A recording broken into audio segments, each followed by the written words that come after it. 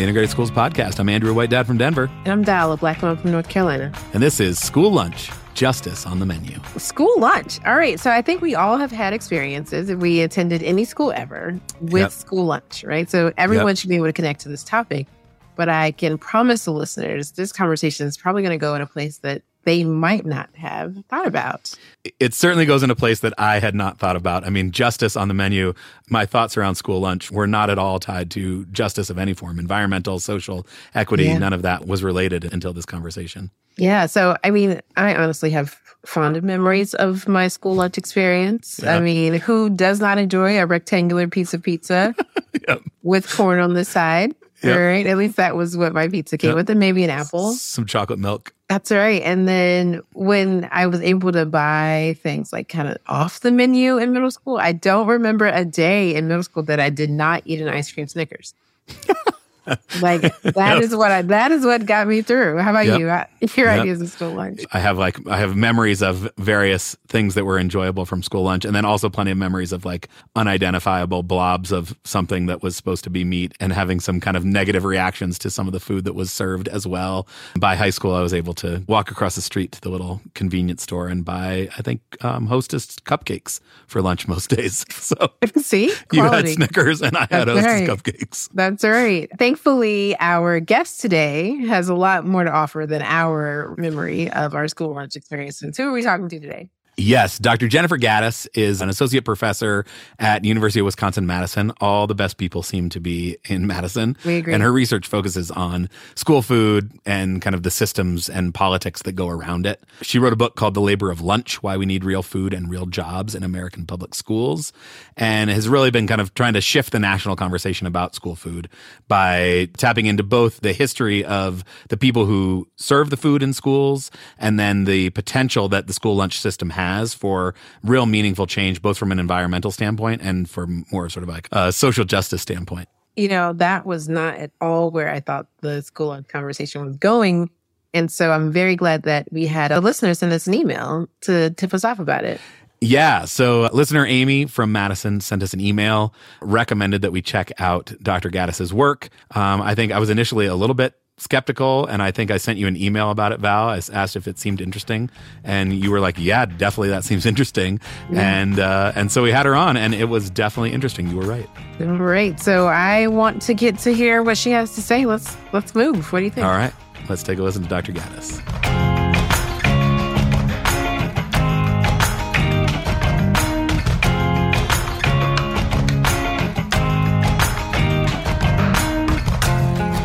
My name is Jennifer Gaddis, and I'm an associate professor of civil society and community studies at the University of Wisconsin in Madison. And I do a lot of work with different kinds of organizations, from labor unions to youth organizations to parent-teacher organizations, all in pursuit of really trying to make school food programs the best they can be for kids, for our broader environment, and workers across the food system. And why do you care about that? How'd you come to find yourself studying school lunches? Well, I'd always been really interested actually in environmental justice issues and personally kind of passionate about eating good food. And so I was really interested when I started to learn more about local food systems when I was in graduate school. And, I was seeing like farmers markets and community supported agriculture all around me, and also like big retailers like Walmart starting to get into like the organic space. And I don't know that I really believe that like the way that we really achieve social change in our food systems is solely by quote unquote voting with our forks, because that really suggests a kind of democracy that doesn't really exist when people don't have like the same kinds of economic resources to be able to devote to that kind of project of social change through like consumer action. So that got me really interested in thinking about like what else is going on in food systems. And I started hearing about something called farm to school programs that was happening in the community where I was living at the time. And basically, farm to school is this idea that instead of sourcing a lot of pre-made food from big corporations, what you're doing is actually sourcing ingredients very locally, oftentimes from more small-scale and mid-scale farms. So it's this idea that you can keep more of the public dollars that we spend on school meal programs circulating in local economies and keeping more family-scale farms like financially viable. And a lot of times those farms are using more sound environmental practices as well. So I think that really got me interested in just how you actually start to think about changing the environmental impact of food systems through like a larger scale public program.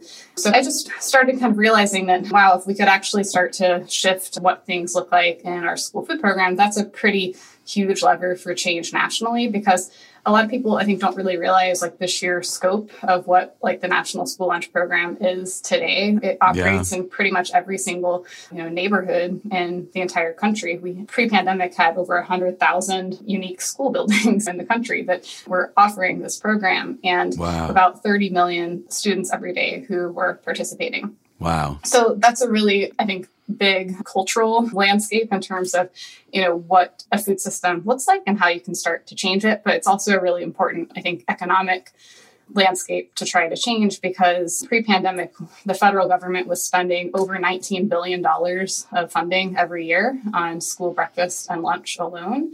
So that's a pretty big, investment of public funds. So it's like this sort of like personal drive for environmental justice, for quality food, combined with this realization that people just like changing what they buy, particularly in an era where you've got, Walmart's co-opting terms like organic, means that if you really want to see change happen in the environmental justice space, the size and the scope of the school lunch program just provides like a much bigger lever to actually drive change. Yeah. So I think that our current program, I really try to encourage people to think about it as like so full of potential and like, a good thing that we have this program, but we really have to think about what the program could become with broader, deeper kind of systems change. So not just like tweaks around like, the margins in terms of like what the nutritional parameters are, but a really deep, pretty fundamental redesign in terms of who feeds whom, how, why, and these kind of big questions about what the social organization of school meal programs looks like. Okay, Jennifer, you blew my mind like 17 times. Lots of things that hopefully as you continue talking, I would love to hear more about the intersections between this and an environmental justice issue. I think that will attract a lot of listeners who might not have thought about this in that way.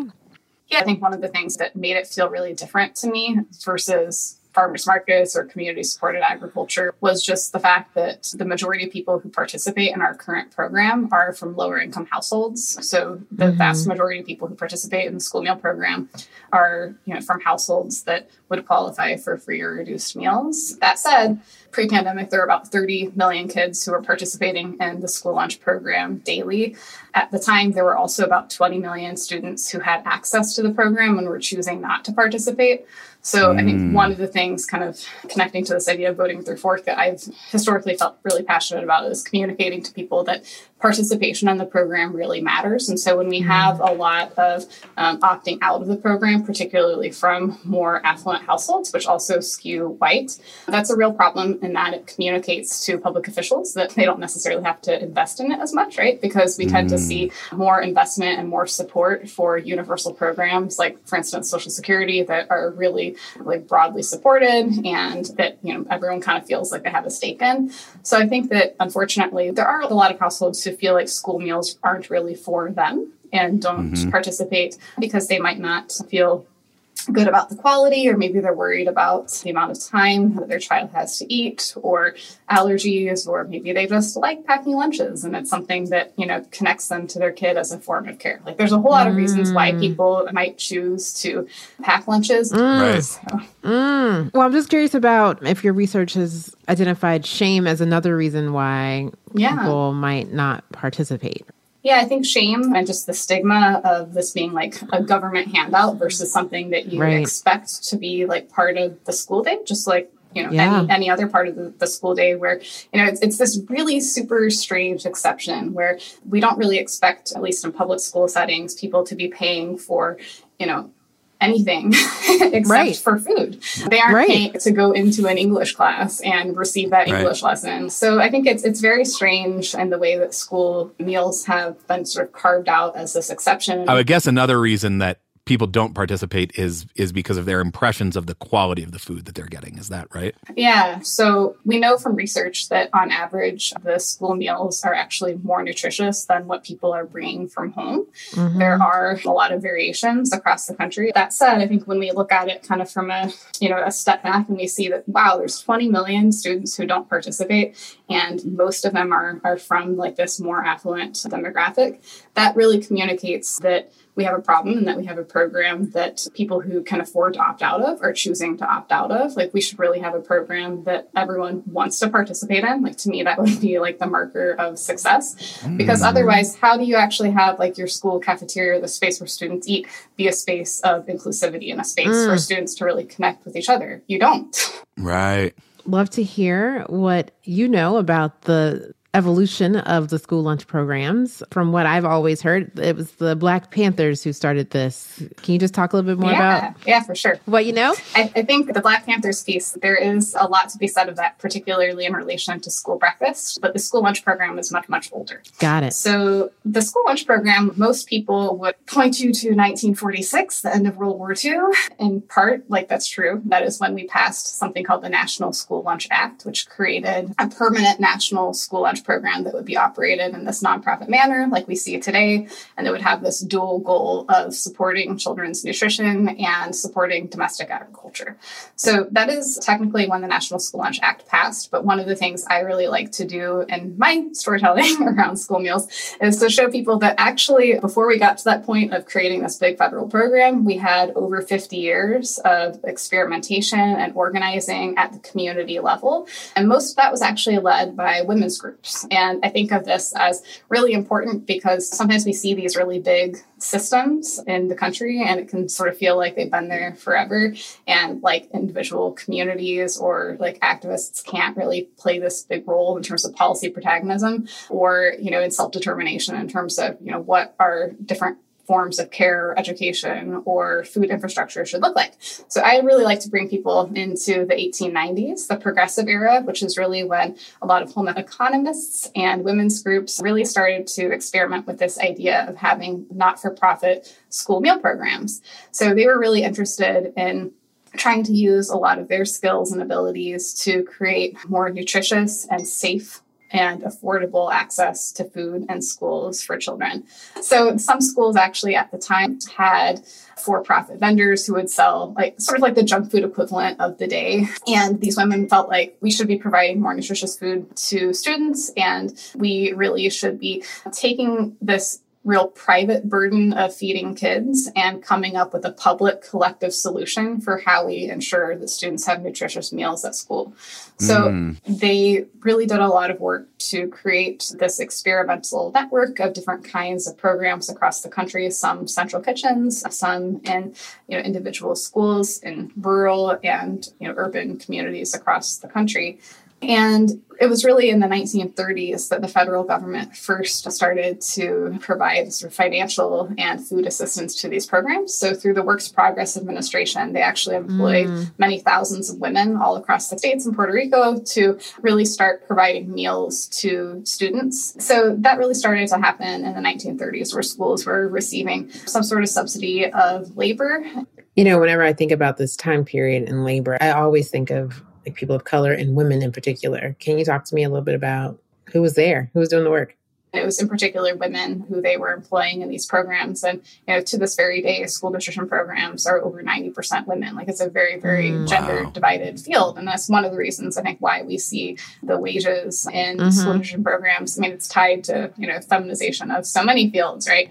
It's most often the case that school nutrition employees are going to be the lowest paid employees in the district. And I think a lot of that has to do with the very early origins of the program, where, you know, back in the 1890s through around the 1920s, in order to get their programs set up, a lot of these women had to kind of go to male-led school boards and male-led schools and sort of convince them that they could do this thing and don't worry, it won't cost you any money. Like, more often than not, this expectation that there be, you know, a pretty hefty component of whether it be free volunteer labor or, you know, local money. And so I think it started to kind of be baked into a little bit of the DNA of the program that really it was reliant on either free labor or very cheap labor from women in particular.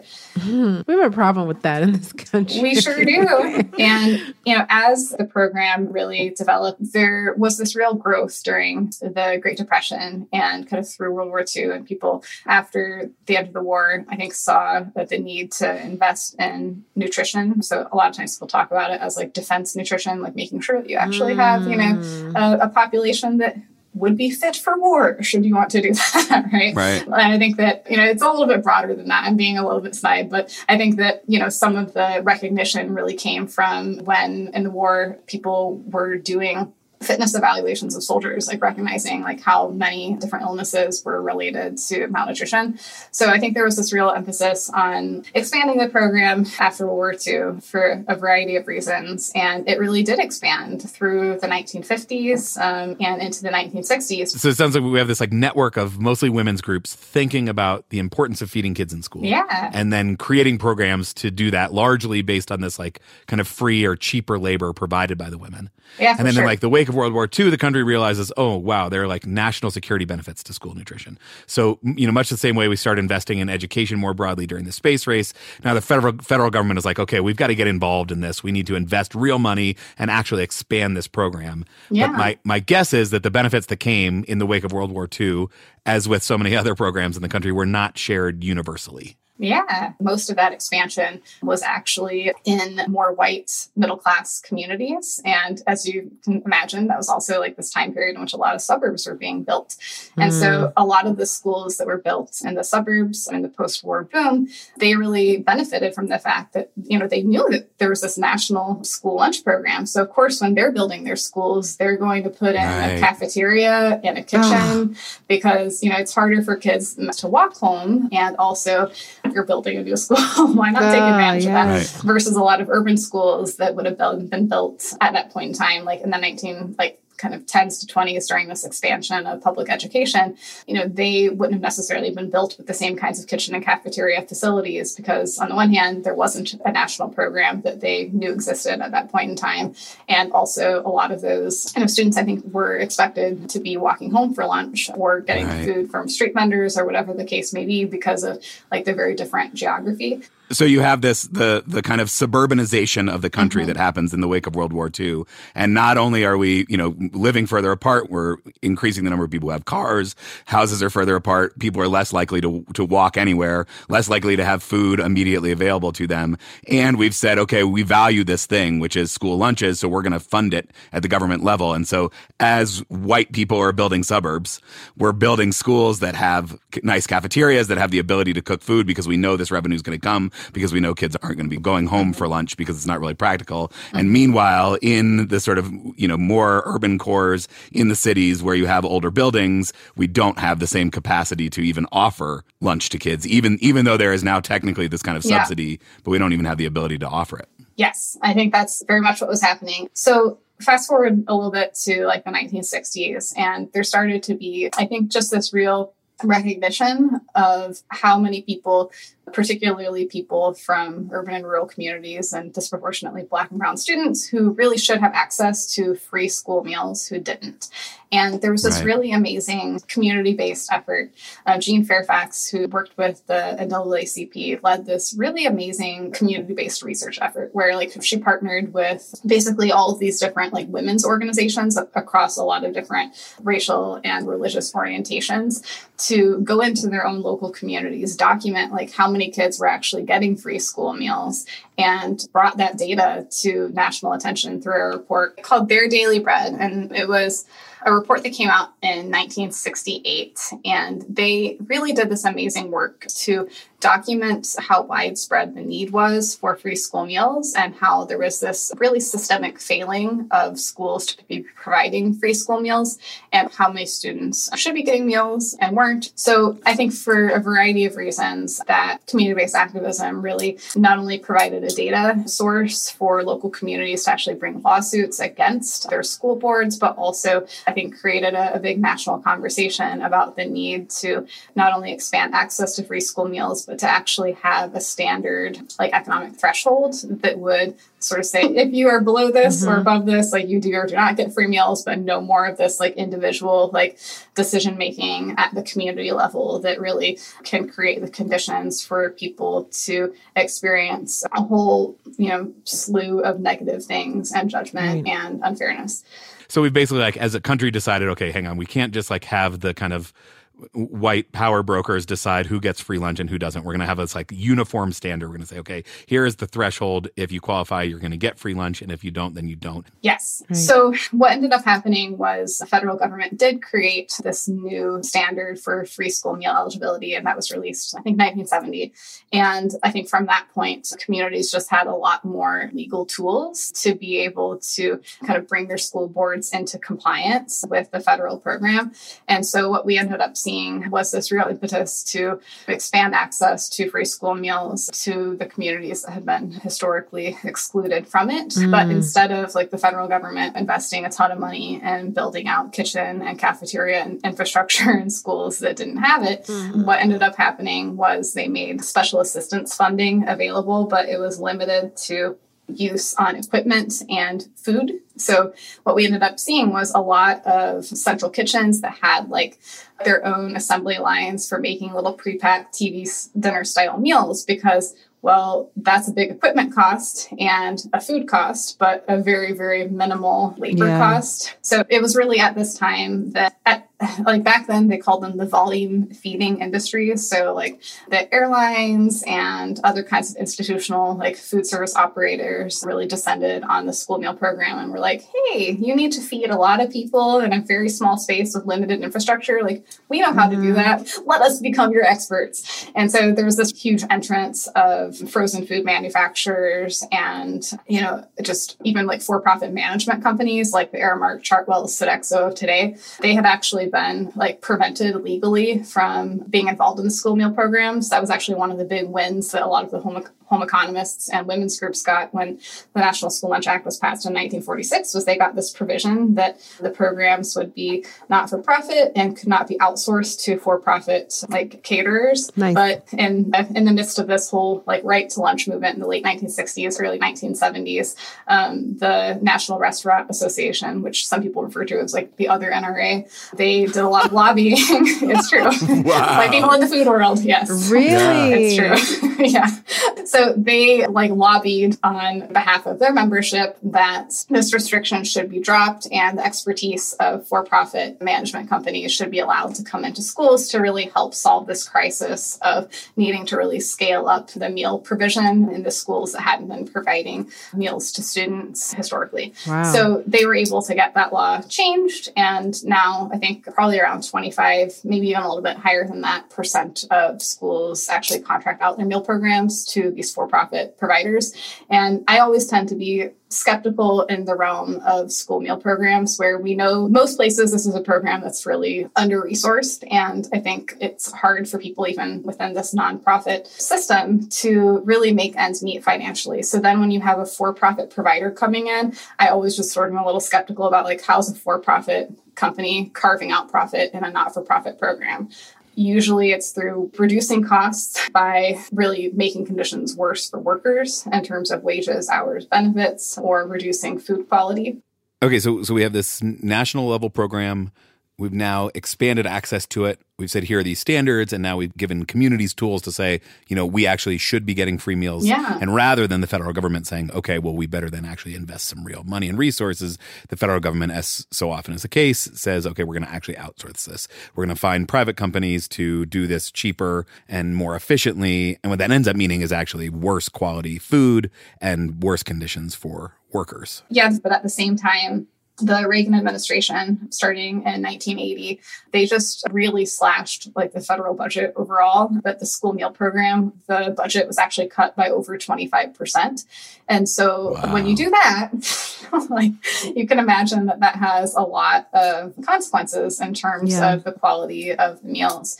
And so I think that there was starting to be like some social backlash against some of the gains of the civil rights movement in the 1970s. But then come the 1980s and Reagan like totally slashing like the school lunch and school breakfast budget, I think what we end up seeing is, you know, just this tremendous amount of people saying, well, we don't really want to participate in this program anymore. And I think that that really decimated a lot of the gains in terms of the right to lunch movement, where it became this thing that really It's like for a while, this program was disproportionately feeding like white middle class students. And then it kind of became this thing where the white middle class students left. And then it kind of got like stigmatized as like a social welfare program. I need the listeners to know that Andrew is nodding vigorously at this point. Val's white supremacy headache is acting up again. It's acting up. It is acting up. I mean, the parallels are I mean, they should be unsurprising, but you look at government housing, you look at public schooling, you look at school lunches, it's the same thing now that it becomes something that is primarily used by Black and brown kids. Now we can kind of squeeze as much juice out of it as possible. I think something that's really interesting is that kind of I'm thinking about parents today. Most of us were in school in the wake of the Reagan administration's cutbacks on funding. And so one of the challenges I think right now is convincing people that school lunch today is not what school lunch was, in the 80s. What has sort of changed since then that should make people reconsider what their view of school lunches is? Yeah. So I think that there's a lot that has changed. So one thing that I think is a real challenge now is that a lot of people remember what school meals looked like when they were growing up. But Michelle Obama, she was a huge champion of really trying to push forward the conversation about school lunch reform. And when the Obama administration was in office during what's called the Child Nutrition Reauthorization process, there was a lot of discussion about school meals. And what ended up happening was a piece of legislation called the Healthy Hunger Free Kids Act of 2010 was passed, and that went into effect in 2012. And people talk about that as kind of the most sweeping reforms in at least 3 decades of the national school meal programs. And what it did was it really lowered the amount of sodium in school meals and increased the amount of whole grains and created kind of this whole new pattern for different kinds of vegetables that schools would be serving. So instead of just starchy vegetables, it really emphasized variety and freshness. And there was also this real emphasis on getting salad bars into schools as well. So there were a lot of changes that were made during that period of time to the nutritional parameters of the school meals. And there started to be, I think, a stronger interest on the local level in really trying to do more from scratch cooking and more local sourcing. And I think part of that had to do with really wanting to support more local agriculture, to have more control at the local level, to not have all the different kinds of additives and different preservatives or things of that nature in school meals, and also to be able to create more culturally relevant meals. So there were, I think, a lot of reasons why local providers were kind of wanting to move in a different direction away from the heat and serve model that sounds like I grew up with, Andrew, you grew up with, and Pat, I don't know about you, but that was definitely my experience in school. I mean, I really did enjoy the school pizza, as weird as it was. So did I. It's funny. I still remember the square-shaped sausage pizza and being very into it. It was delicious. Exactly. Yeah. So I hear your passion around the environmental justice issue. Talk to me about the money involved. So the Rockefeller Foundation did a study that came out a couple of years ago that looked just at our current program and the way that it exists, and found that even if you're just looking at a reduction in poverty and some improved health indicators, the current program processes about $19 billion of federal funding every year, but creates about another $19 billion in net value when you take more of this true cost accounting approach. And they found that if we were to make a couple of changes, so increasing participation and improving some of the nutritional parameters and sourcing more environmentally sustainable meals, we could increase the net value by at least another $10 billion annually. Jeez. So there's a lot that we can do in terms of making these programs a lot better for our kids and our communities, and also make them, I think, better, even from this fiscal conservative kind of argument. But instead, I think that a lot of times we're seeing too many politicians thinking about this as a real ideological issue instead of actually thinking of it from this broader economic standpoint, let alone a social justice standpoint. Right. And even when you look at school finances, the school meal program actually has its own separate budget fund, and that fund is supposed to be maintained as a not-for-profit program. So any kind of revenue gets invested back into the program. But in most places, they're expected to not draw from any of the district general education funds. They're sort of seen as very distinct. And so that puts a real pressure on them where, their only sources of revenue are the reimbursements that they get from the federal government. So every meal that's served is reimbursed a certain amount for a free meal, a certain amount for a reduced price meal, and a certain amount for a kind of full price paid meal. And so the schools get that, along with any money that families might be paying for the meals that are served at reduced price or full price. So even if you're paying full price for lunch, there is still additional money coming in from the government. In my mind, when I pay the $2.50 for my kids to eat lunch, that's covering the cost of the lunch. But you're saying that there's still a government reimbursement on top of the $2.50 that I pay in for that. So my participation is not only putting $2.50 into the coffers of the school meal program, but is also generating additional revenue beyond that. Yes. So every school meal, as long as the school is participating in the national breakfast and lunch programs, it's subsidized to some extent. It's just the degree to which it's subsidized is different. Yeah. So that's why participation really matters, because you really only have the revenue that you're bringing in, and it's pretty limited. So how you actually grow the amount of money that you have to spend is through economies of scale. So like having high participation means that you have more money to kind of spread across like certain fixed costs. So then maybe you actually have a little bit more money to invest in improving ingredients or paying workers better wages or having more benefit level positions. And I get especially concerned, so for instance, I live in Madison, Wisconsin, and we have had a pretty consistent around 40% participation rate in the meal program for the last decade. And when you look at the numbers a little bit more closely, it becomes really worrisome because not only do you have a lot of the families who don't qualify for free or reduced meals not participating, but you also have a huge chunk of people who actually qualify for free or reduced meals who aren't participating. So that's something that I think got me really interested in this question of participation, especially when we see like the barrier of cost not being there anymore. Like the meals are served free and the school district's really doing a lot to improve meal quality. When we still don't see really high participation numbers, that makes me think that there's something deeper going on in terms of like a broader sort of cultural issue around lack of participation. I'm curious about your thoughts on the student lunch debt, as that has been in the news lately. And, communities are galvanizing to pay off students' lunch debt. If people are getting reimbursed, why are we pressing these young people and not letting them graduate? Yeah, school lunch debt, I think, it's a hard thing because the school nutrition department is expected, like I said, to be financially self-sustaining. So, rarely do they want to be in a position where they're having to chase families down or, invoke these kinds of shaming practices. But they're expected, from the school administration to be financially self-sustaining. So there are certain states that have passed legislation saying you can't do these different lunch shaming practices, but then they don't necessarily provide funding in order to offset that. So that's where we see a lot of these efforts from local charities or individuals to try to raise money to pay off the unpaid meal debt. So I think it's really an artifact of us not having a universal free school meal program. And I think it's a really unsustainable thing in terms of asking for this to be something that individuals or private sort of philanthropic efforts are trying to fill. Yeah. And I think that the lunch debt piece, it really should be something that, we're figuring out some immediate term solutions to. And I think that can be a community level thing, but I think it can't stop there in terms of people feeling like that's how we should be addressing it. We're going to need a certain level of momentum in terms of getting free school meals for all passed at the state level across a certain range of states. And then I think we'll reach a tipping point where it could become an overall federal program. But I think we're still in this building phase. So this is really why we need folks to not only participate in the program, but also kind of get involved on the advocacy side, right? Where should people start with that?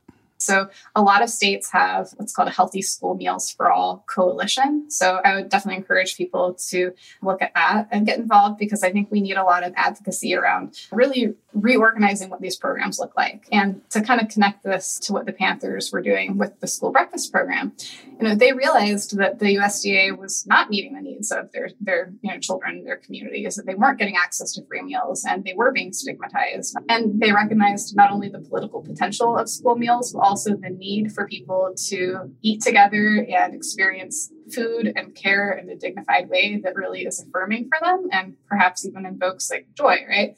So I think that The federal government actually saw the success of the Panthers school breakfast program and viewed it actually as pretty politically threatening, and that it was drawing a lot of people into learning about the Panthers and seeing the power that can be involved in community self-determination around what your social programs look like. But I think that we're at this point now where we can view this as a public resource, as like a community good, a public good, and we should be investing in our programs to ensure that not only are kids getting the best nutrition that they can get, but also that they actually like eating their meals and that it's a positive experience, because there's a whole lot of, I think, social and emotional things that can happen at lunchtime too. And these should also be programs where people can actually earn a livable wage and live in their communities. And right now, because of the model that we have that is so, I think, focused on cheapness and efficiency and delivery of the program, we are really creating a program that just is not delivering on its full potential. So I think I'm really passionate about school meals because I see it as a way to really be creating better quality jobs, particularly for women who work in these programs. This is a job that exists really widely and is really undervalued. And I think that it's important to be doing things like scratch cooking, not only because it allows us to provide higher quality meals, but it also allows us to start providing full-time jobs for a lot more workers. Because if you think about it, when you have a lot of heat and serve style meals, you basically have outsourced a lot of the work of cooking. And so then you have a lot of people who you're hiring in maybe 3 to 5 hour positions that don't have benefits. And so it's cheaper for the school nutrition program, but it's really in a lot of ways hard to keep people in those positions. And so I think the scratch cooking thing is something that I see as really important, not only for the students, but also for improving job quality. And I think is also one of the big things that makes, I think, more parents and caregivers feel good about their kids eating in the program is having more freshly prepared food. So I'm a huge advocate for scratch cooking and farm to school programs. I think that's a big thing that I'd encourage listeners to try to support if possible. When I hear you say advocate for more farm to school programs, school gardens and whatever, what my mind immediately goes to those things existing in more privileged schools. The likelihood of that happening is in an already privileged school. Do you have thoughts of sort of how we advocate for more universal access to those sorts of things? Because I can imagine a scenario where that becomes another kind of selling point that gives more sort of cultural cachet to an already privileged concentrating school to say, well, not only do we have 5 specials every week, and not only is our computer lab all brand new iMacs, but we also do this farm to table program where you don't even have to cook lunch because our school meals are already organic. So you should choose our school over that school down the block that doesn't have those things. Yeah, I really believe that community partnerships are important, but we can't be expecting community partnerships to be where a lot of the farm to school efforts are coming from, because that's just not really sustainable for nonprofits to be playing that role. I do some work internationally, comparative in terms of looking at school meal programs. And I think the ones that really are best in terms of issues of equity surrounding the quality of food and also access to food education are universal and actually have real ties to their curriculum at the national level, so that it becomes not this thing where it's oh yes, this individual school might have gotten some resources to do, a school garden and some curriculum with their students. So I think that, there's a real need for us to have food education integrated into curriculum if we really want to reach all students. I think that that's very important. But I also think that there are real opportunities to just be intentional about what change over time looks like. So I use sometimes the example of Minneapolis public schools, where they about 12-ish years ago started this transition process where they had a central kitchen that produced little pre-packed meals, and they've been doing so since the 1970s.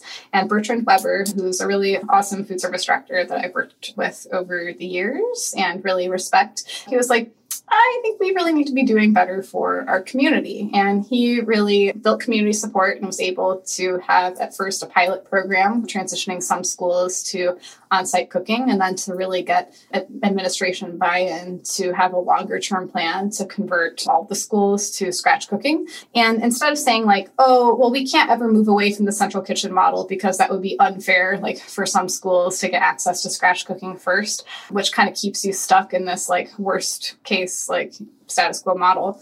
They, I think, have been really intentional about saying, well, what we're doing is we're expanding this program out to 6 schools every year because that's what we can handle sustainably, and just being transparent and communicating like what the end goal is and what the process is to get there. And I think that something like that can go a long way where, sure, there might still be a fair amount of frustrations around like, I really wish my kid's school was earlier, in that timeline. But I think that there is, a certain level of understanding about like, okay, we understand like what the longer term vision is and how we're going to get there. So I think that there is some concern for sure about like when we're relying only on volunteers or local nonprofits, like certain inequities just being like reproduced or even deepened. But I like to try to talk with people a little bit more broadly about if you're interested in trying to really improve school meals through more of this collective effort, like what unique skills do you bring to that might be useful, and how do you like partner together? Because I think it's a complex system that I think a lot of people don't fully understand. So I do think that there's a few organizations, including the Chef Ann Foundation and Food Corps, that have pretty good advocacy toolkits online that I think help people really understand just what the system is, and for particular kinds of things that you might be interested in changing, like who would even be like the appropriate target to talk to. Yeah, but I mean, it sounds like the first step is participation. That the more people who are participating, the more likely any of those changes are to happen. Yes. And I think that that's true from an economic standpoint, but also from like a cultural and political will standpoint. Right. So speaking of creating that, political and cultural will, obviously, like the more folks who are opting into this program, the better. But that also can feel like a big leap for some of the reasons we've talked about. Is there a way to kind of, ease into this? One thing that I really try to encourage people to think about is, maybe you do want to pack like a certain portion of your child's lunch. Well, you can actually still participate if the school has, for instance, a salad bar, or maybe they just have like some sides that you would like, because most schools use something called offer versus serve, which means you have to have on offer all 5 of the components of a school meal, which are fluid milk, vegetable, fruit, protein, and grain. But for it to count as a reimbursable meal, you actually only have to take 3 of those components. So a kid could, maybe bring their own entree or whatever and just take salad, fruit, and milk, and that would actually count as a reimbursable meal.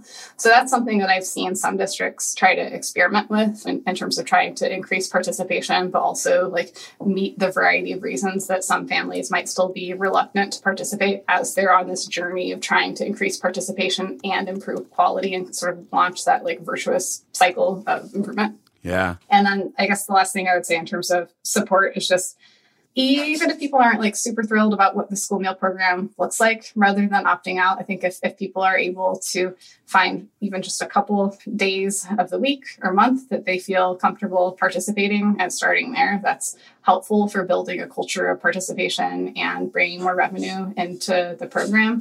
And is also something that I think, can save a few minutes if you're not packing a lunch. So maybe that's the few minutes that you then can use for state or federal advocacy to improve the program for everyone.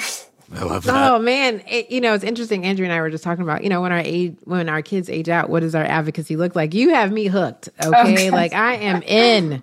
Can you give me like 3 books to start so I can just get fully in? Sure. What should I read immediately? Yeah, I think for school food, I wrote a book that came out a couple years ago called The Labor of Lunch: Why We Need Real Food and Real Jobs in American Public Schools. Yeah. So I would recommend my book for people who like want to have a more like feminist understanding or even like feminist critique of school food systems and their relationship to how we think about care, or why we might need to think about school meals as part of our national care infrastructure. And in my book, I also talk a lot about different programs around the country that are investing in change and why we also really need to center like the needs of workers in that conversation. Jan Poppendieck wrote a book called Free for All: Fixing School Food in America that came out, I think in 2010, 2011. And she provides a really good primer of like what our federal programs look like and why. And then Susan Levine, her book, School Lunch Politics, is much more of like a political, like legal history, but talks a lot about that right to lunch movement that I mentioned. This has been a pleasure and mind-blowing. Thank you. Thank you. Yeah, thank you. Thank you so much. Yeah, thank you. Thank you both for the work that you do with your podcast. Y'all have a lot of really great conversations on it. So thanks for the work that you're doing. I appreciate that. Thank you.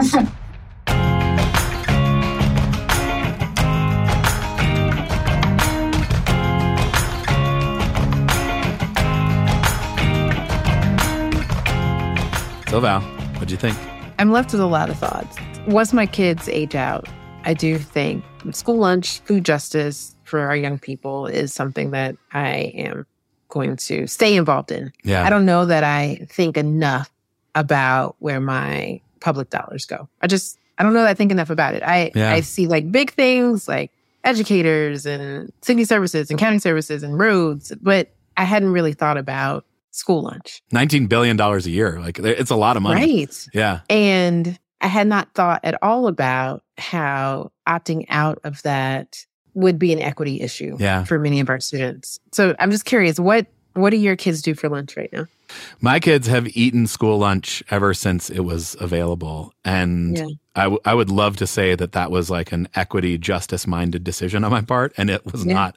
It was entirely a lazy minded decision on my part where I was like, I can't. So when my oldest was in a little private pre-K before we moved here, I had to pack her lunch every day and it was too much.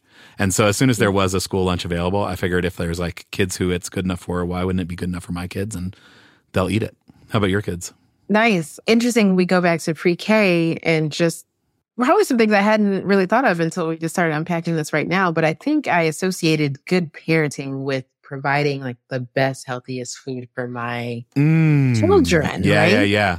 Always, since they've been born, right? Since, even when my kids were little and breastfeeding, like making sure I ate the right things so that they got the most nutrients and like feeding them was really something that weighed on me as a parent. And I think in my mind that probably equated to making sure like they had the healthiest lunch available. Now, their daycare, they had a fantastic cook and a kitchen, and they ate great hot meals that had, they had some variety. They were like spoiled from the jump with really good food. And I would ask them, I was like, hey, do you want me to make your lunch? And they were like, no, we're eating school lunch. No, they wanted no parts of this turkey sandwich that I was throwing together, right? And they ate school lunch until the pandemic. So even after they left preschool and went into the public school system, they still wanted school lunch. Yeah. And they ate it up until the pandemic. And then since the pandemic, they've been packing their lunch. And I haven't talked to them about like what school lunch looks like now. And I'm wondering about their own ideas now that they're older, right? Middle school and in high school. And if there's different social pressures to eat or not eat lunch. I'm not quite sure, but this conversation certainly made me think a lot about it.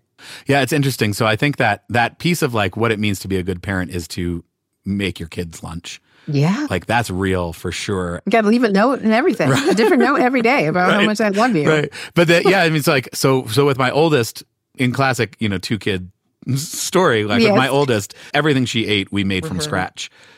As soon as she started on solid food, like we're hardcore about, exposing her to the right flavors and the right nutrients. And then, the second one was, sucking down fruit roll-ups by the time she was 6 months old or something. So, and I don't know how kind of the shift happened for me. I think there's definitely something gendered in the pressures of being a dad are not the same. Like in that I was in charge of their food, the pressures on a dad are not the same as the pressures on a mom. I felt so much pressure. I can't even it is still like, have you eat, feeding them feels like one of my chief responsibilities as a parent.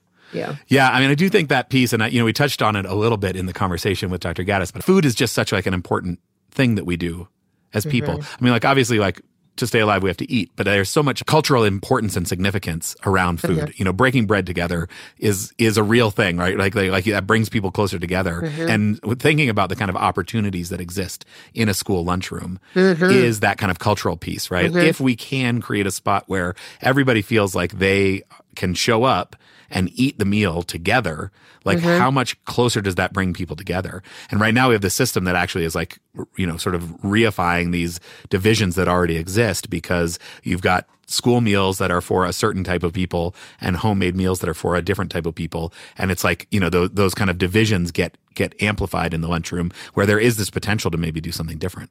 Yeah, I thought a lot about the idea that cafeteria is a place of inclusivity, and how you hear a lot of stories and anecdotes of children of immigrants who do bring their lunch to school and then get picked on because it is not typical American cold sandwich meat with the way you use the bread. Because it's really awesome food, not a Lunchable.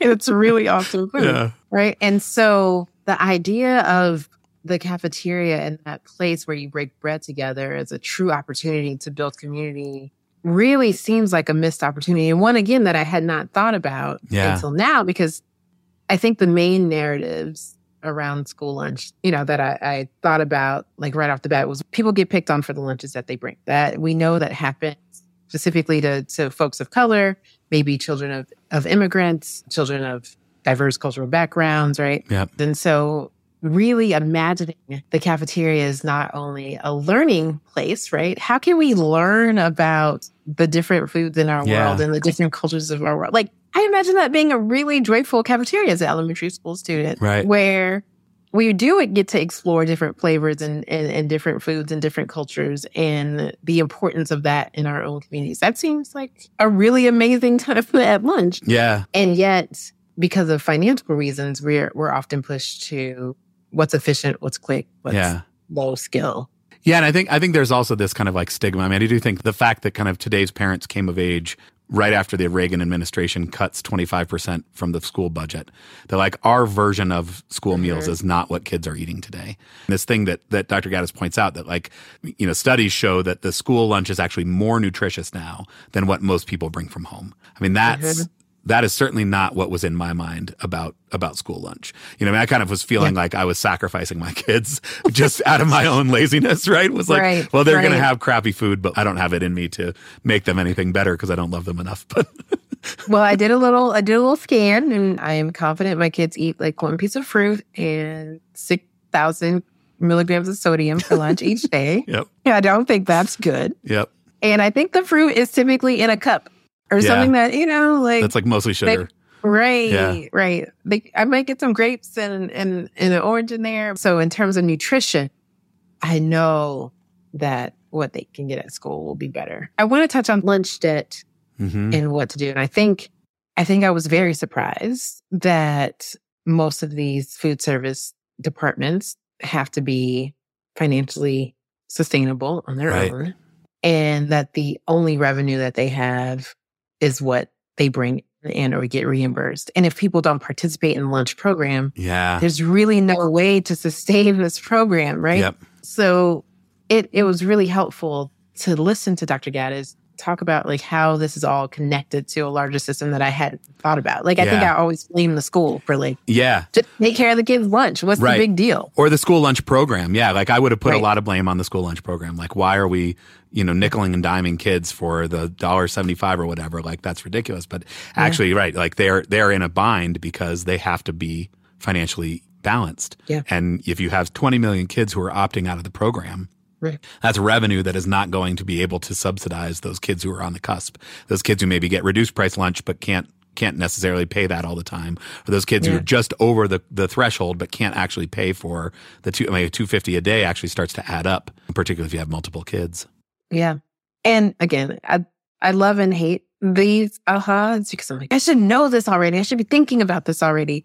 And it forces me to unpack some biases or, preconceived notions that I might have. And I always love our food service workers. Like, so it wasn't about love and respect for humanity, but never really thought about their skill or their working conditions.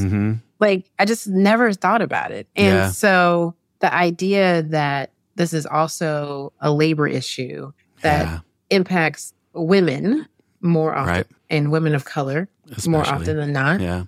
It really feels like we should all be up in arms for the people who feed our kids. Because Chef Andre says food is love, right? So you are feeding our kids. You are creating an experience where they are nourished in the day. And as a mom, that like means everything. Yeah. You talk about like who's got their finger on the pulse of the student body the best. It is often the cafeteria workers. In that food space is where there's so much potential for love and for care. And I think there's certainly, again, like potential for kids to get so much of that from the lunchroom staff. Yeah. I love responding to love and care with more love and care, right? So this feels like something that really feels important to get involved in and at least have conversations about. Yeah, I guess, again, this sort of untapped potential, right, is that it's not actually more expensive to scratch cook food that is locally grown. That's, better for the environment, better for kids, and creates more sustainable long-term jobs. We shift the money that we're spending, $19 billion a year, but if we can shift it away from technology away from food and into labor, like everybody wins in that scenario. And so now you've got cooking that's happening in schools, and now you've got, cafeteria workers who are developing skills that can be useful in other places. Instead of having a 3-hour shift, you've got an 8-hour shift. Now you can actually live on this. There's like so much potential to do that if we, like you said, respond to the love and care that they give our kids with love and care. Yeah, I shouldn't be surprised, Andrew, because you get me in these conversations all the time, but I think I'm often surprised when white supremacy shows up. Yeah. Like, I shouldn't be surprised that this desire to have cafeterias and fresh meals started in the suburbs, right?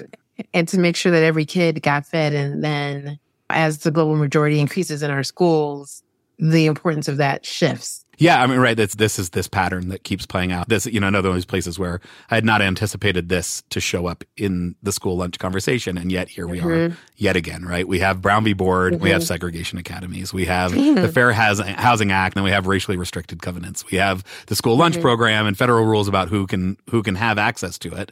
We say this is going to be a public good, and like Heather McGhee says, now we drain our public pools instead of having fresh cooked meals cooked by people who are well paid. We now have the volume feeding industry coming in and making hot lunches that are nearly inedible because we think we can squeeze a few bucks out of it. Yeah, it's sad. Yeah. It's sad on many levels, because I do think what continues to happen is our young people are getting messages about their value, the value of people who serve and care for them during the day. I think as a general public, I could just speak for myself, not feeling fully informed about all of this. This, I would have not known any of this had we not had this conversation today, right? Yeah, me neither. And I think that's intentional, right? Like, we're not talking enough about it, broadly, but because people are talking about it. Thank you, Dr. Gaddis. And so making sure that we understand where our dollars are going, understand how the people who are working in our schools and the resources that they have access to. That's not just about maybe the latest tech or maybe the best field trip, but something as fundamental as the meals that are in front of our young people. Yeah. Yeah. And, I can't help but seeing the school lunch question as really like a microcosm of the broader public education question, right? Like the people with the most privilege are the most likely to opt out. But this idea that in order for the system to actually improve, in order for school lunches to better serve everybody, we need everybody to participate in it. And I think that is also true in the sort of public education sphere more broadly, that we need people to opt into public education. We need people to opt into school lunches so that these systems can really thrive, both so that, the financial piece of it, so there's more money coming in to actually serve kids, but then also the messages that says about, like, should politicians care about this? Should people be up in arms about this or not? Does a politician need to worry about the school lunch program? Right now, probably not. Right? Probably not. Because the people with the most sort of outsized political influence are often opting out of this system altogether. Yeah. I would love just to, and I don't have the answer. I like when we don't have the answer and we try to talk about something about the broader cultural issue around the lack of participation. What are your ideas around lack of participation? Like, why don't families participate? Yeah, I mean, I think that stigma is real. I mean, maybe there was a little bit of sort of social justice in my decision. It was mostly about laziness. But I do think there was some piece of like, well, if these meals are good enough for kids who are getting them for free, like, why wouldn't they be good enough for my kids? But I had to push back on the narratives that I had learned up until that point, which is basically that school lunch is for people who can't afford to bring their own lunch. And so I do think there is like a social stigma around that, both around like who does and who doesn't participate in getting hot lunch, and then also like what the quality of the food is. And I think that's just like I was misled. Like, I don't know where exactly that came from, but certainly like the smog that we're swimming in told me that the food is not good for you and it's for poor kids. Yeah, I agree. I was also misled. Yeah. I don't know where it came from, right?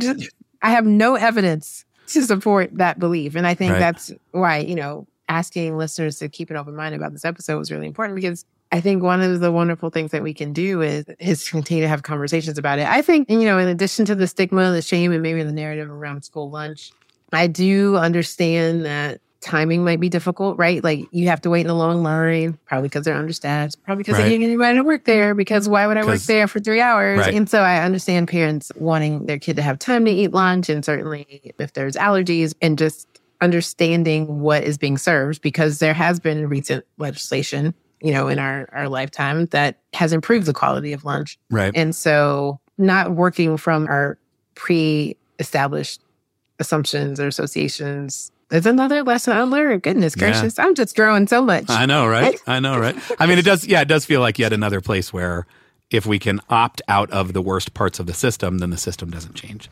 Yeah. And so the more we can opt in, which I think sets us up nicely here for action steps here at the end of the episode. Val, what are you taking away as an action step? Yeah. First thing I want to do is have a conversation with my young people. I don't even know how they function at lunch.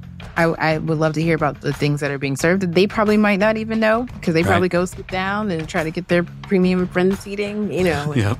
And so really just have a conversation with them about lunch and how it connects to food justice and the importance of understanding how our public dollars can support real justice efforts. Yeah. I think this conversation always starts at home, right? Other things that I definitely want to do is continue to read about this issue. That always feels important to educate myself. Yeah.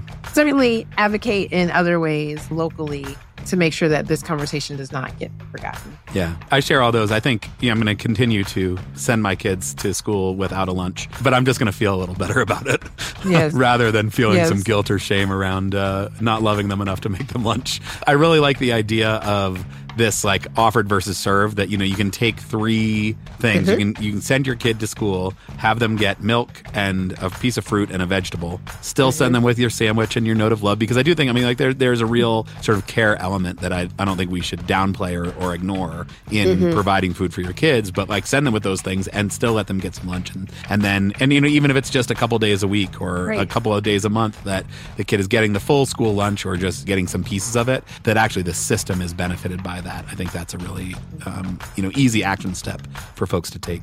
Yeah. The other thing I'm thinking about is just Dr. Gaddis talked about if you're not making your kid lunch, that gives you a few more minutes to advocate for these things like scratch cooking. And I don't even really know where to start, but I think certainly, in thinking about school board elections and thinking about mayoral candidates, like whatever's going on, like trying to hold our elected officials accountable for moving in this direction, because I think it's easy to say, well, it's too expensive, or, that's just something that only certain communities can have. But actually, what Dr. Gaddis's research shows and other research shows is that the costs are about the same, that you can actually have scratch cooking. You can actually have jobs that are sustainable for cafeteria workers, that is creating better food that more people enjoy, and it doesn't end up costing the school more. And certainly if we look broadly, like society level, we are saving so much by having healthier kids who are eating better food. That's certainly a way we can push for justice in our school. Those are great action steps. Another action step, as always, you can take if you appreciate this content, if you appreciate the work that we do here, is to help us buy lunch by going to patreon.com/integrated schools and throwing us a few dollars every month. We would be very grateful for your support. That's right. And as always, we want you to listen to this episode, share this episode, talk about what you're learning. And this is important work that really can lead to justice in our schools that we can all get behind. Absolutely. Val, as always, it is a pleasure and an honor to be in this with you as I try to know better and do better. Until next time, friends.